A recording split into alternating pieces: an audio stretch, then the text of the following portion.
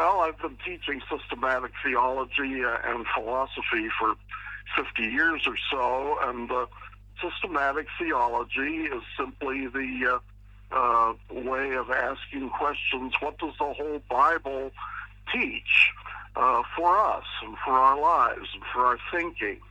The Bible, of course, has a lot to say about history, about ancient history, the history of Israel. It tells a lot of stories about interesting characters. It tells us a lot about the customs of the ancient Israelites and Egyptians and so on. But the main point of the Bible is to present redemption from sin, God's plan of redemption from sin.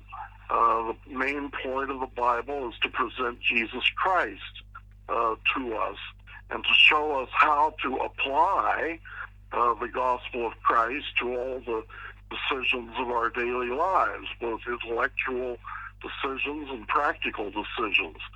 So systematic theology is a topical study of the Bible. There are other disciplines that study the Bible as a text of Hebrew and Greek linguistically. Other disciplines that discuss the history and so on. But systematics goes beyond the individual passages and asks, what does the whole Bible,